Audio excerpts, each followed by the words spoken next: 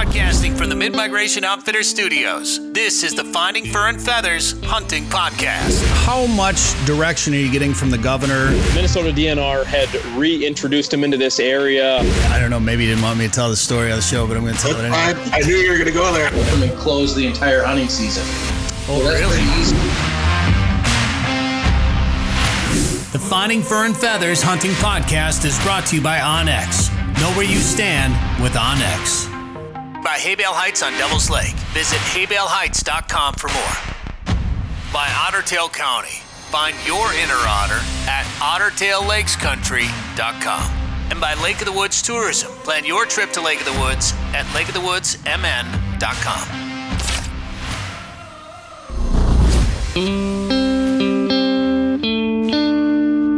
All right, welcome to the show. I'm Brett Amundson. Thanks for tuning in right here on this station or by watching this on YouTube, Facebook, or wherever you're watching / listening to this. Thank you very much for tuning in. Don't apologize for being a hunter. I hunt and always will, and that's what we're going to talk about right now. Is we've got some guests today that have spent some time west of the majority of our listening audience. In fact, one of them is still out west right now. They've had some success out there chasing big game around, and I want to get their stories because they had some unique experiences out there. So first of all, let's bring everybody on. Let's bring Jason Zins is with us. Jason, how you doing? Good afternoon. Doing great. Thanks for coming on the show. You're at Shields in Fargo right now, right? At headquarters? Yes, sir. You need more mounts in that office. I moved in here Monday, so it's coming. Oh, brand new office. Well, I want to ask you about that. If you want to talk about it, we're going to talk about your new office here later in the show. Also, Kaylee Helgett is joining us here on the show. How you doing? Good. How are you? Where are you joining us from today? The North Metro in my office, which is actually in my basement. So happy to be here. I love home offices. Thanks for being on the show. And also Jamie Dimon, of course. Jamie, you're on the road right now, it sounds like. Yep, we're in Glendive, Montana. Montana, cool. Can the entire hotel lobby hear all of us at this moment? Pretty much, but there's nowhere else to go. That's all right. What are you doing in Montana, Jamie? We're chasing mule deer this week. Nice. Is this your second trip out to Montana this year? Yep, this is my second trip. First trip was for elk. That was great, and now we came out to chase mule deer, and not so good. Oh, it hasn't been good so far. How long are you going to be out there for? Next week sometime. Okay, so you got some. Those are the best hunting trips. When are you coming home? When I shoot something, something like that. I love it. All right, well, we're going to talk about your elk trip, and we'll find out how this muley trip's been going for you too. But actually, Kaylee, I want to start with you because I think you might have had one of the most unique experiences out of all the guests here because you were in Wyoming, is that right? Yeah, I was. And you were on horseback. Sure was, yeah. I'd like to act like I'm an expert at that, but I certainly am not. It was a first-time experience hunt for me, for sure. What made you, who did you go with and whose idea was it? Okay, good question. It was my uncle's idea. So he had called me about a year and a half ago and said, I want you to come out to Wyoming and do this elk with me. Of course, not in what the heck I was getting myself into. So it was actually my uncle and my dad came with as well. And just to give you some background, I didn't grow up in a hunting family by any means. My dad does not hunt, but he came along so he could be with me for the hunt. So that was really cool. a special thing. And then also a coworker of theirs, and it was his son-in-law who owned the outfitters that we went through. So there was 3 guys, me, and then a guide that went. So it was pretty amazing. Who's that? So you knew the guy then that did it, so that's why you guys went on horseback for this particular hunt. Mm-hmm. Have you ridden horses? Have you ridden horses before? Well, a family vacation in Alexandria, Minnesota when I was like 7, I don't know if that counts. And I mean, can I share a funny story about my horse experience? Absolutely. I'm going to share this. So the morning of our first hunt, so let me back up. My dad was prepped that he was going to ride the biggest horse. His name was Alfalfa. And when I say a big horse, I'm talking about like a Budweiser Clydesdale horse, like the ones you see during the Christmas commercials and for Super Bowl. And so, that was a joke. Like, my dad doesn't have to get on and off because he's not hunting. So he's just going to stay put on alfalfa. In the morning, they screwed up the saddles. And so we're in the parking lot. We get a 30-second overview of, this is what you need to do. Here's how to work the reins. Trust the horse. They know what they're doing. And Zane, who was our guide at the time, called me over to alfalfa and said, well, this is your horse. And I said, is this some kind of cruel, sick joke that you're playing on me? And he's like, no, get on the horse. And it was like a ladder, every time they had to help me up, help me off. But alfalfa was just a champ. He got me to where I needed to be. So, yeah. That's great. Yeah. So did it take you a little while to get used to riding a horse through the mountains? These guys, no, it didn't. You just trust the horses. So it was really, there's a picture of my dad. It was really interesting when we left, like any other hunter, you're up really, really early and you're going out in the dark. And so once the truck lights and the trailer lights went out in the parking lot that we were at, like you couldn't see anything. It was pitch black. And so the horses just know how to follow, and we had 2 guides with us. And so, we went up, we started at about 5,000 feet and went up to about 10,000 feet elevation in the pitch black. And so it was really interesting as we walked that trail back down after 2 of us had filled tags for that day. You really see the trails that you were on, and probably good that we didn't know it, right? And so these little thin trails, and then 10 feet, it's like a big drop off. And so even that was just incredible. And I thought to myself as we were going up, man, if I don't fill a tag over the next 5 days, just this experience in and of itself is incredible. So the horses were very good to us.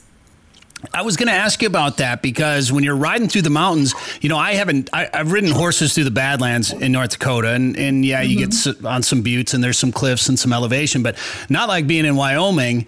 And I know when you go hunting in the mountains with horses, you end up going on some trails where there are some drop offs. And you didn't see any of those until it was light out, or did you see some? Did you go across some that you're looking at your horse like, come on, man, we can do this? Yeah. Well, when dawn broke, we were on some trails with some pretty steep drop offs, but for the majority of the ride up, we didn't know what we were up against. And that's probably a good thing, because I think if I would have actually known what was happening, I would have freaked out a little bit.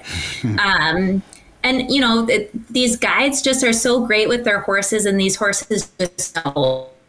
And so my concern was to fill my tag, and I didn't really have to worry about the horse that I was on. They just knew what they were doing. And so, well, the horse experience was a bonus. What I've found, it's similar with dog sleds too. When I've been on a dog sled or when I've been on horseback, and they're going down some of the same trails they've been on before, and you probably had a guide in the front, maybe a guide in the back, or maybe 2, maybe just 1. But when those horses get in a line, they probably just follow the horse in front of them and know where they're going, I bet. Yeah.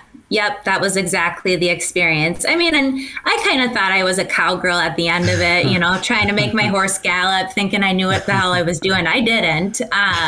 But yeah, I mean, they know what they're doing. You just got to trust the horse. They're probably thinking these humans don't have a clue, which we didn't. So, yeah. They've probably had worse riding them. Probably. I'm sure. Well, I hope so. And you filled your tag, so you shot an elk, which is awesome. Congratulations.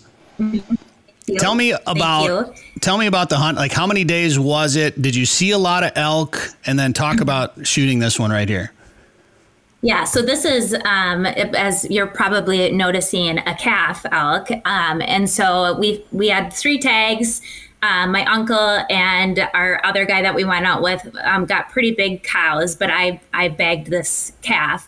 And of course, they all want the meat, because calf elk meat it's super tender and really good. So they were jealous. So yeah, we weren't chasing big horns. We had cow tags. So actually, this is my first big game hunt. So I really went in with no expectations. I would say that I was pretty anxious just because I didn't know what to expect. also anxious. I'm an upland bird hunter through and through. And so I'm used to being in the prairie chasing pheasants or in the grouse woods. And so I don't shoot a rifle. And so I had to get acclimated and comfortable with that. We had a little gun mix up. The gun that I brought out couldn't be used. And so I had to acclimate to a new gun the day before. So, all those things just led to a night of no sleep. And so the first morning that we went up is actually when I filled my tag. And so, I mean, how lucky am I? So if I were to change anything, my gosh, like, I don't know if I would, because I was spoiled and filled my tag by 8:30 that morning. And so in Wyoming, they had some snow 3 weeks prior. And so the elk had moved down. The snow melted, and then the elk had moved back up, and that's why we were at the 10,000 feet elevation range. And they had been glassing some elk the night before. We were following tracks, but it didn't take long for us to, we split. And so my dad and I went with one of the guides. It didn't take long for us to spot this calf and a cow. And so we kind of rode back up, we tied up our horses, and it all happened really quickly. And, people talk about buck fever. I mean, I had elk fever. I was so darn nervous, just like, So we kind of went down about 400 yards down this little coulee, and I couldn't even see the elk. The elk had disappeared from my eyesight, and she was tucked behind a tree stump. And so like directly 100 yards down from that tree stump. And so you had to kind of go around the stump to see where she was. And right behind that elk, there was a ridge with a bunch of bull elks hanging out. And so it was just like the most perfect scene ever. And so my dad kind of tucked in the back. So did the guide. I walked up to the stump. I glassed her. I got down on one knee. My rifle was probably going like that, it was pretty nervous, took a deep breath. And, as a hunter, like the biggest fear is that you're going to wound and lose an animal.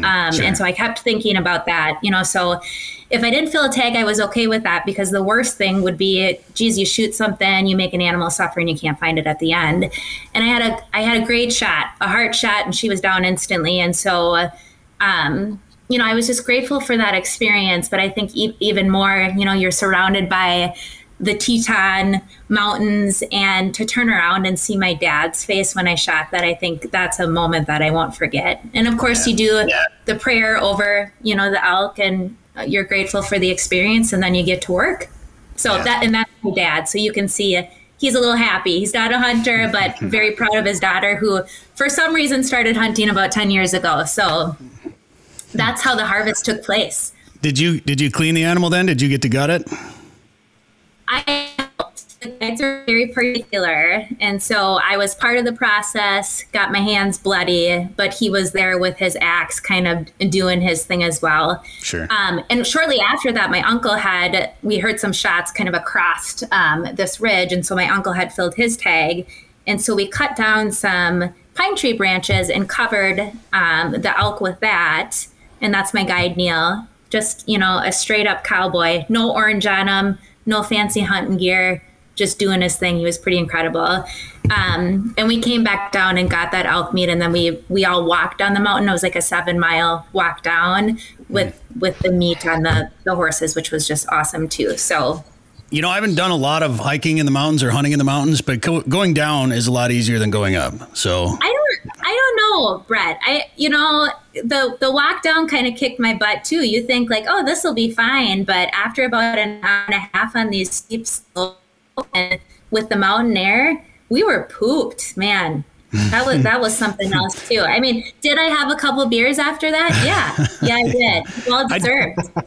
I do know that angle, like my feet. I wore the wrong shoes, the wrong boots when I last time I did it. So my feet kept sliding down into the toe of my boots. Yes. So my feet got a little sore afterwards. But congratulations again. It's a pretty neat story. Yep. And I would love. I have not elk hunted yet, so I'm anxious to do it. I never thought about doing it on horseback. That would be I think that'd be kind of fun, but that'd be an interesting element to it. Jamie, let's bring you into here. You've been elk hunting now for a few years. Are you going to bring horses next time? No, I'm allergic to horses. Oh, well, that would make it a problem then. Yes. How many years ago did you take your first elk trip to Montana? It was years ago. 7 years ago? Yep. 7 years ago. And you did not shoot one the first year, right? The first year I did, but it took me 3 trips out, I think 27 days, and I finally shot a cow. And then every subsequent year, though, you've shot one almost right away.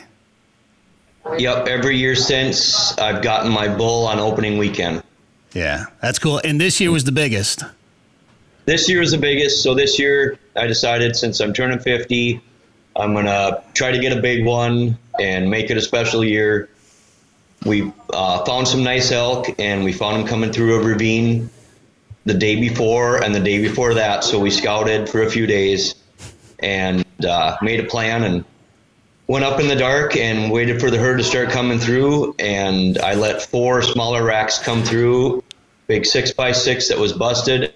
And then yeah, it was great. Ranged him at 340. Got ready, took my shot, and he went about 10 feet, and I put my scope back on it, and I could see the shot placement, and he tipped over, and the crying started. One shot. What's that rifle you're using there? I have my Kimber 300 short mag. Mistress. Yeah. Does Tammy get jealous about that gun? The way you talk about that gun, it makes me wonder if your wife gets jealous. Tammy bought her for me, so. Okay. He's my out of town. So, how much work did it go into packing that animal out then?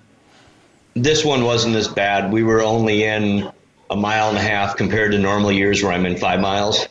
So it wasn't that bad at all. And I got a buddy out there to help me, so. Okay. Did you have your what did we call that thing? The one wheel wonder or whatever? Did you your pack out vehicle? Did yep, you have I had that with you?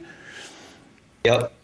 We should try to put a picture of that thing in there. Tell everybody what you built, what that thing is. So it's basically a one-wheel cart, kind of like a wheelbarrow with a fat tire on it, and it's with saddlebags, like horse saddlebags, and it's very easy to help pack out with that. Because you built that yourself, right?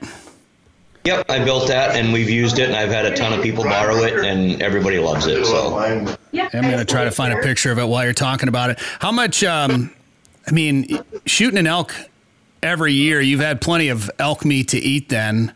How much meat you think you got off this animal? This one, I was surprised how much bigger a full-grown adult elk is. It was probably 200 pounds bigger.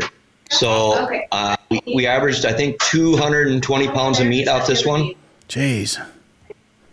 And you're processing that all yourself?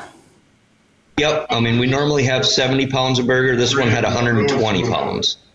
So it was a lot difference between a 3-year-old animal and a 6-year-old animal. You found it? Okay, there's the picture. There it is right there. Now so you actually ordered a fat tire wheel and then built the frame? And built everything else around it and put on horse panniers, and that's genius. That's very cool. So now you're back out in Montana. Did you get one of those? You can get a tag where you get an elk tag and a muley tag, right? Yep, you get a combo tag for a mule deer or white-tailed buck or a bull elk. Okay, what's that run for non-resident? About 1,200. 1,200. Okay. Was it harder to get this year? Didn't they scale back on some non-resident tags? It is harder. Next year, they're going to scale back 30% of non-resident tags go to outfitters. Okay. So that every. All right. What? So and this mule deer hunt hasn't been going very well for you?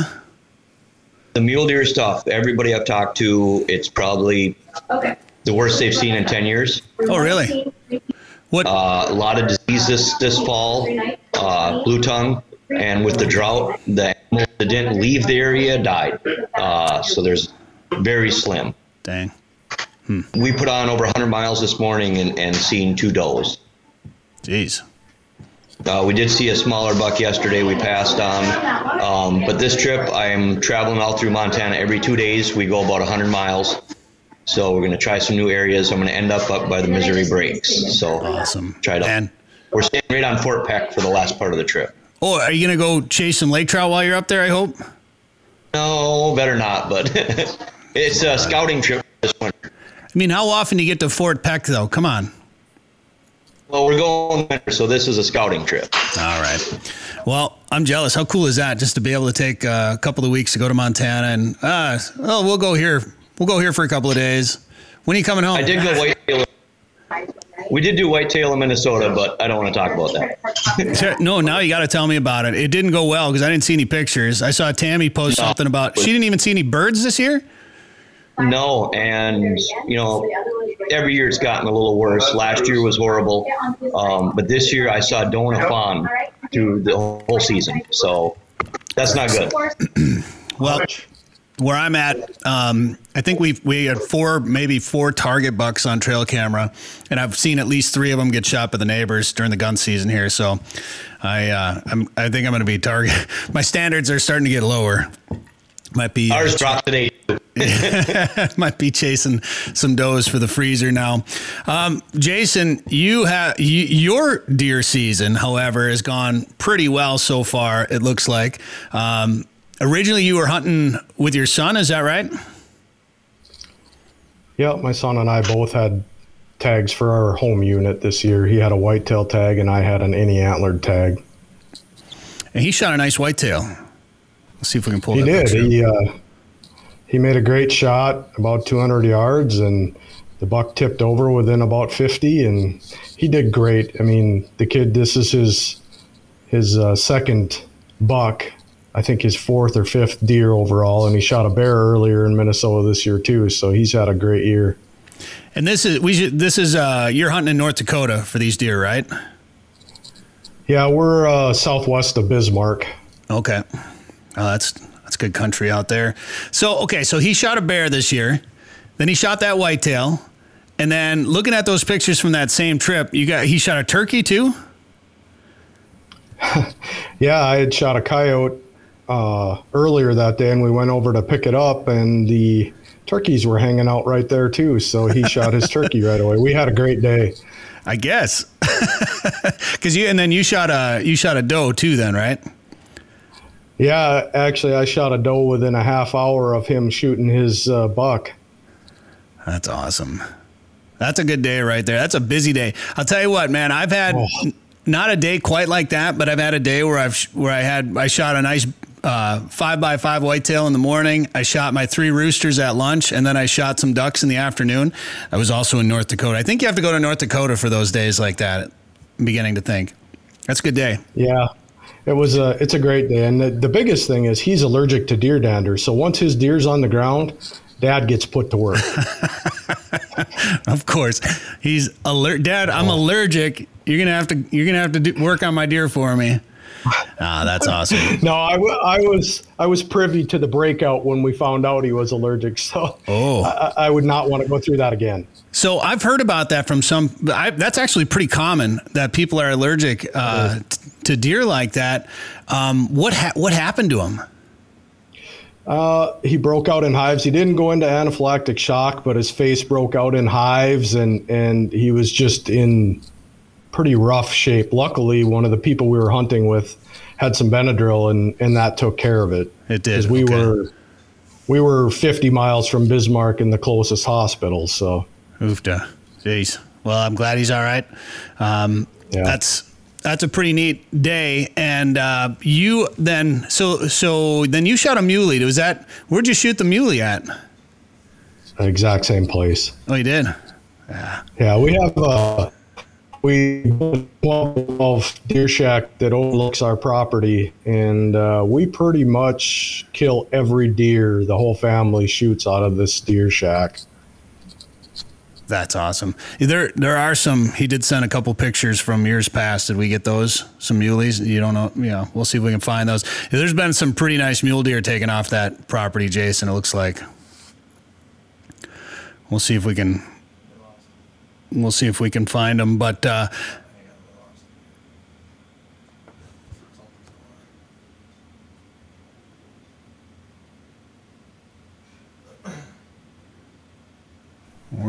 did we lose you, Jason? There we go. Now you're back. All right.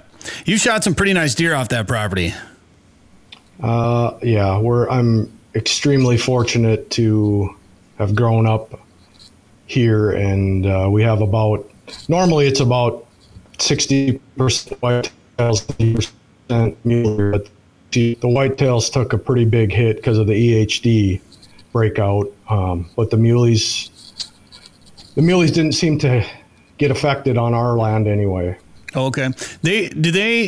Are they as susceptible as whitetails are to EHD? It doesn't seem like it in our area, but, on the North Dakota Bucks and Bulls site that I run, I got quite a few pictures. I think I'm up to 8 now of the mule deer bucks still in velvet during the first week of deer gun hunting. And what the biologist at Game and Fish told me is that EHD lowers the testosterone in these bucks so they don't shed their velvet. So it's affecting them. Interesting. Because there's a story about a lot of guys were shooting bucks this year later with velvet on, and they were attributing that to EHD in the drought.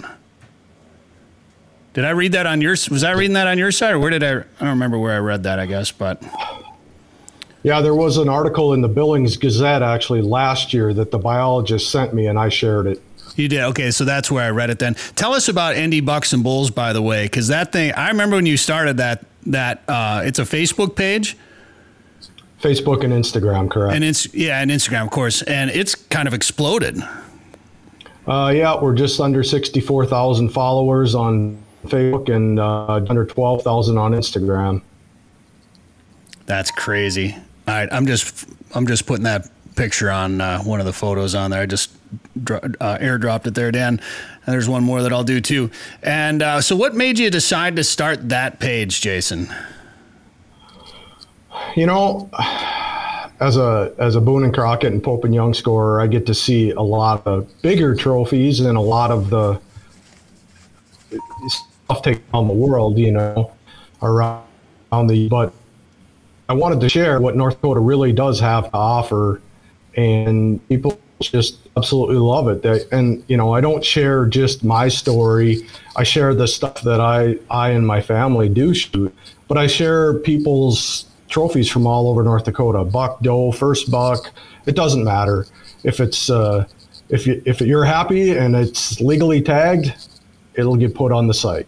Yeah, that's cool. And for you to be able to share some of the racks that you're scoring, what a cool way to do it. And then Dan, there's one. I think is it Annika? Anna?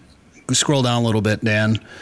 Anna, not Annika. Anna. Yeah, look at that deer. What Jeez. A phenomenal buck. What a great buck. She had it scored by the taxidermist, and it came in just over 204. Jeez. Wow. Yeah. North Dakota, I think when I first moved to North Dakota, I was surprised. After growing up in Minnesota, and I grew up rifle hunting in northern Wisconsin, hardwoods, big woods, chasing swamp bucks. When I moved to North Dakota and started living in the prairie, I was shocked at the size of the whitetails that lived in the prairie, that lived in cattails and shelter belts and, tall grass. It just didn't register with me right away. And then of course, when I went out west and saw the mule deer out there, I was kind of blown away by what North Dakota has. It's pockets and pockets of habitat.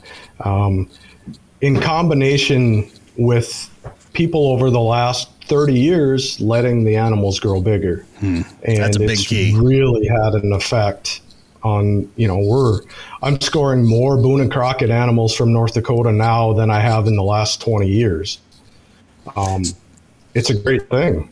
That's a tough thing to deal with. And I'm kind of hunting a new property here now. And I don't really have a problem with my neighbors, but I'm at that point where we've had some pretty nice bucks shot around here. If they were given one more year, they'd be really nice, of course. And you can say that about just about any deer, I guess.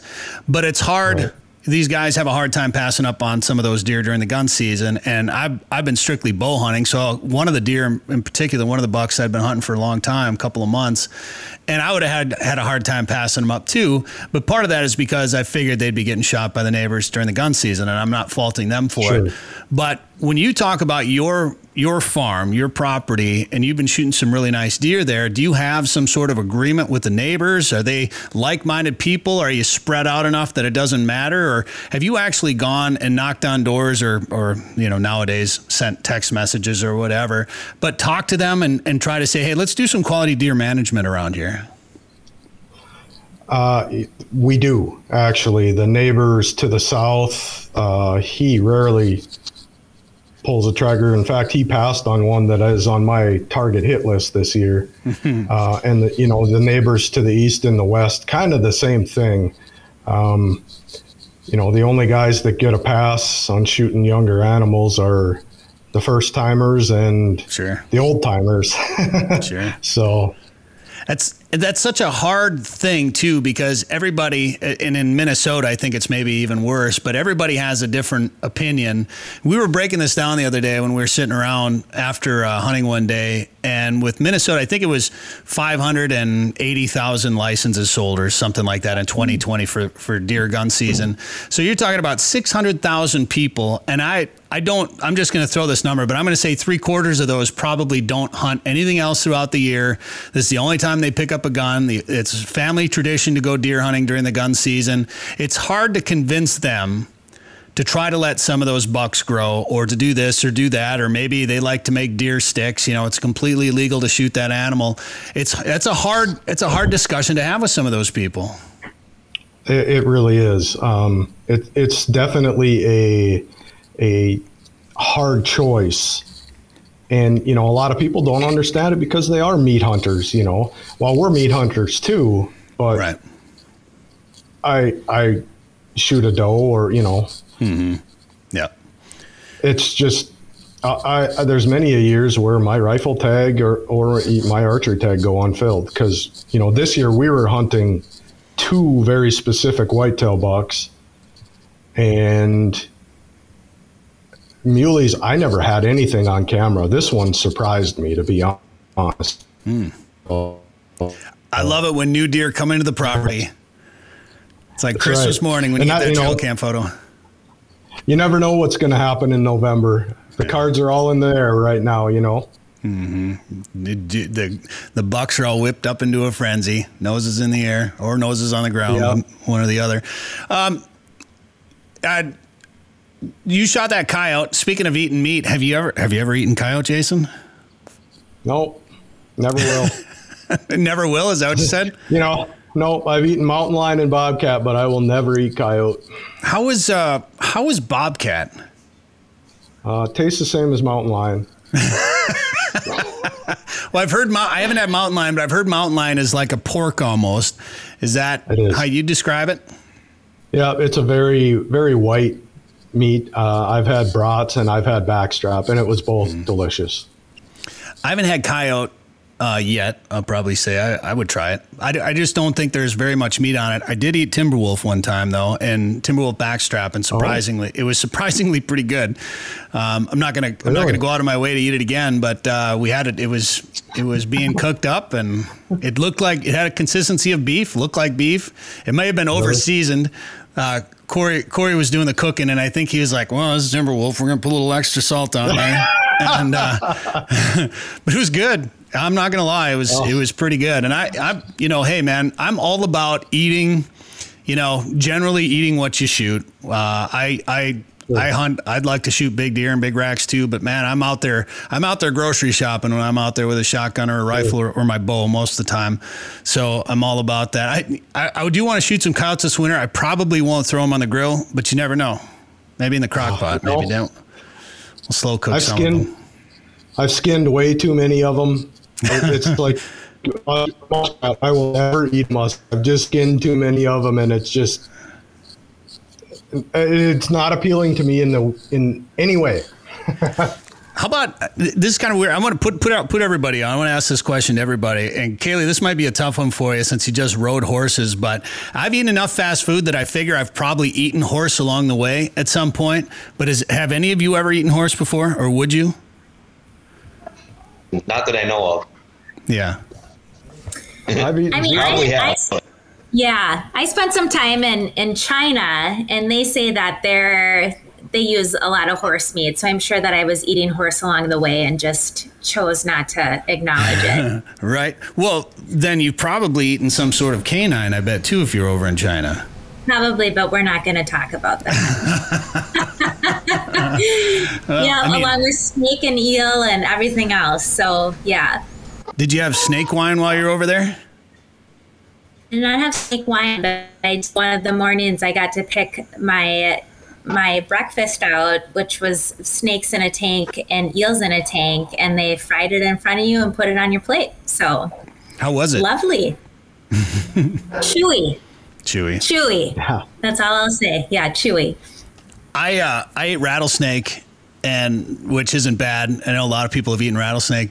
This comes back to Corey. I don't know why my weird food stories always involve Corey, but he came over and he was hunting in South Dakota and ended up with a rattlesnake. And I was cooking. I don't remember what else I was cooking on the grill that night, but I was manning the grill, whatever. Had a bunch of food on there. He goes, "Hey, cook this up." throws a rattlesnake on the grill for me. So, okay. So that was tastes like chicken. Tastes like chicken. Yeah, a little bony, but it was good. It was pretty good. And alligator, like same kind of thing, is pretty good.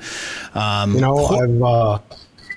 in Africa, zebra was on the menu after we shot them, and you know what? It was probably one of the best, if not the best, I've ever eaten.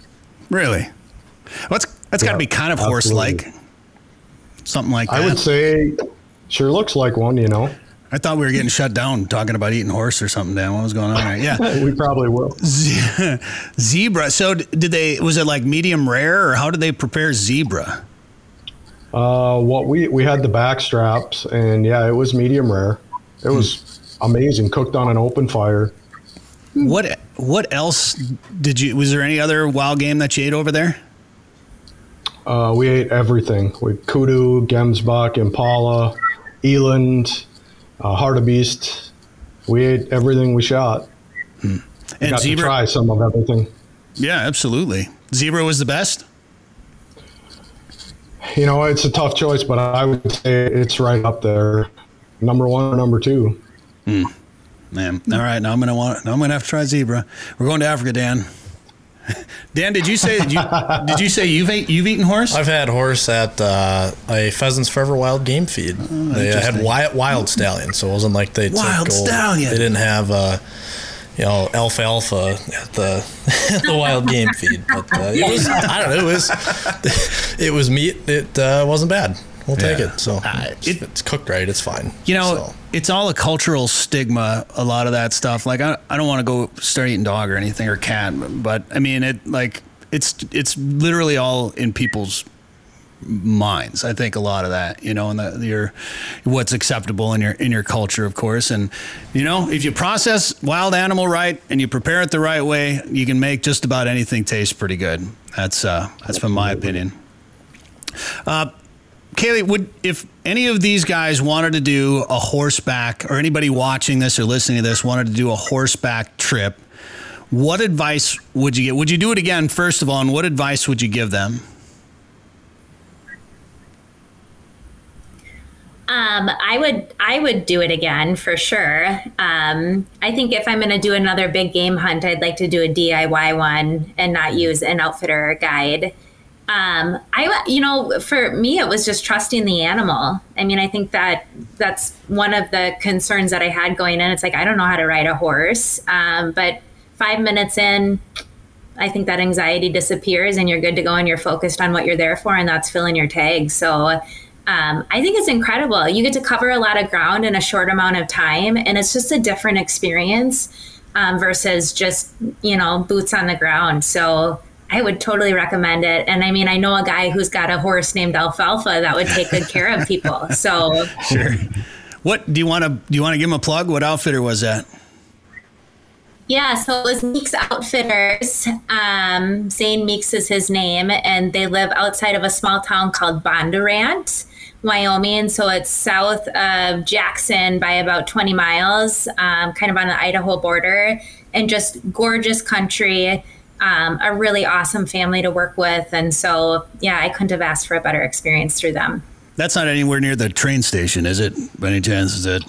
For anybody that's watched Yellowstone, you'll get that reference. I love Wyoming, man. I would love to go do a hunting trip there, or Montana for that matter. Jamie, I'm sure you're seeing some beautiful country out there. And I know I've asked you this question on the show before, but a lot of your elk hunting, I mean, you've gone out there with some buddies, and gotten to know some of the locals a little bit, but you started off just kind of going out on your own for those trips, right?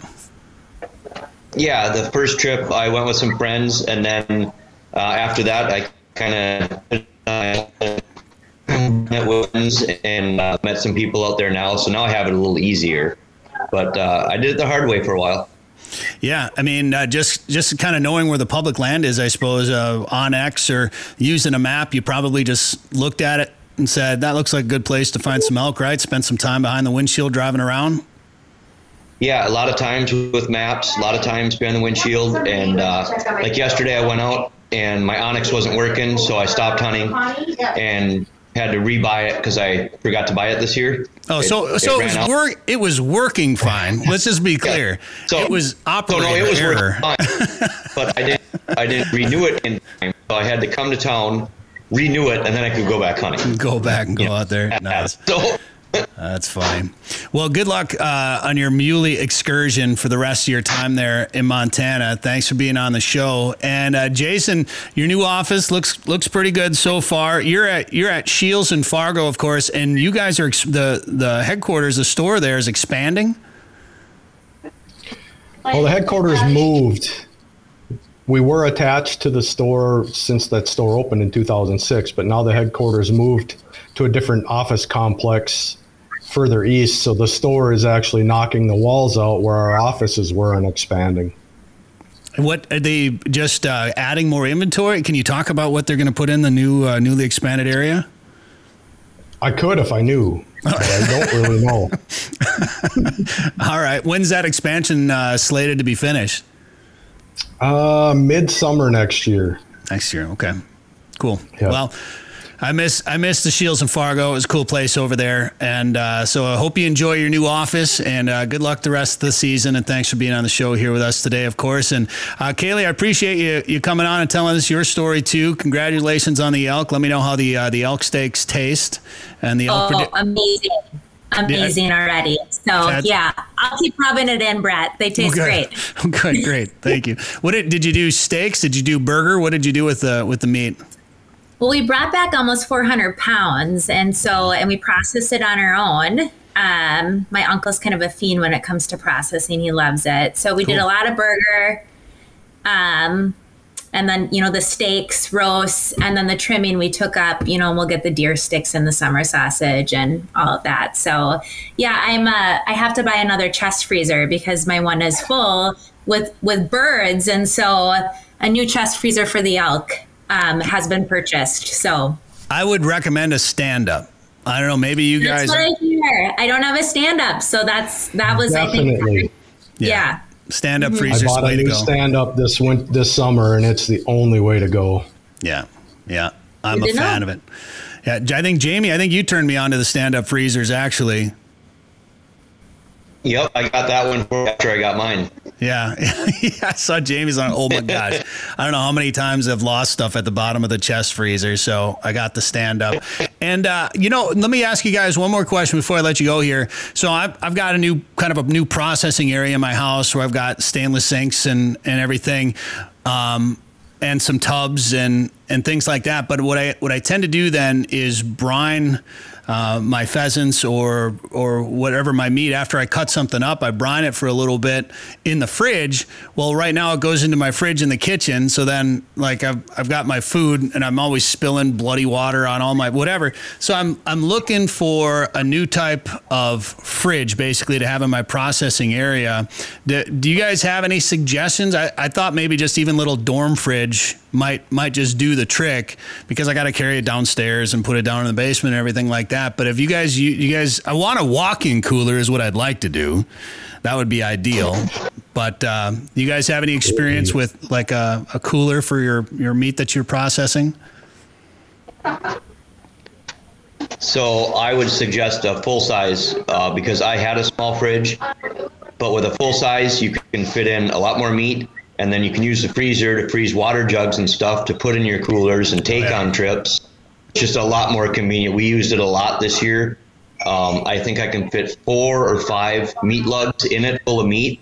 So when you process, you can keep them cold. So it's just way better, I think. Yeah, I mean, I guess I didn't really think about processing a big game animal and having to have all that space. I was thinking more by waterfowl and birds and pheasants and things like that. But yeah, all right, we'll have to get a big one.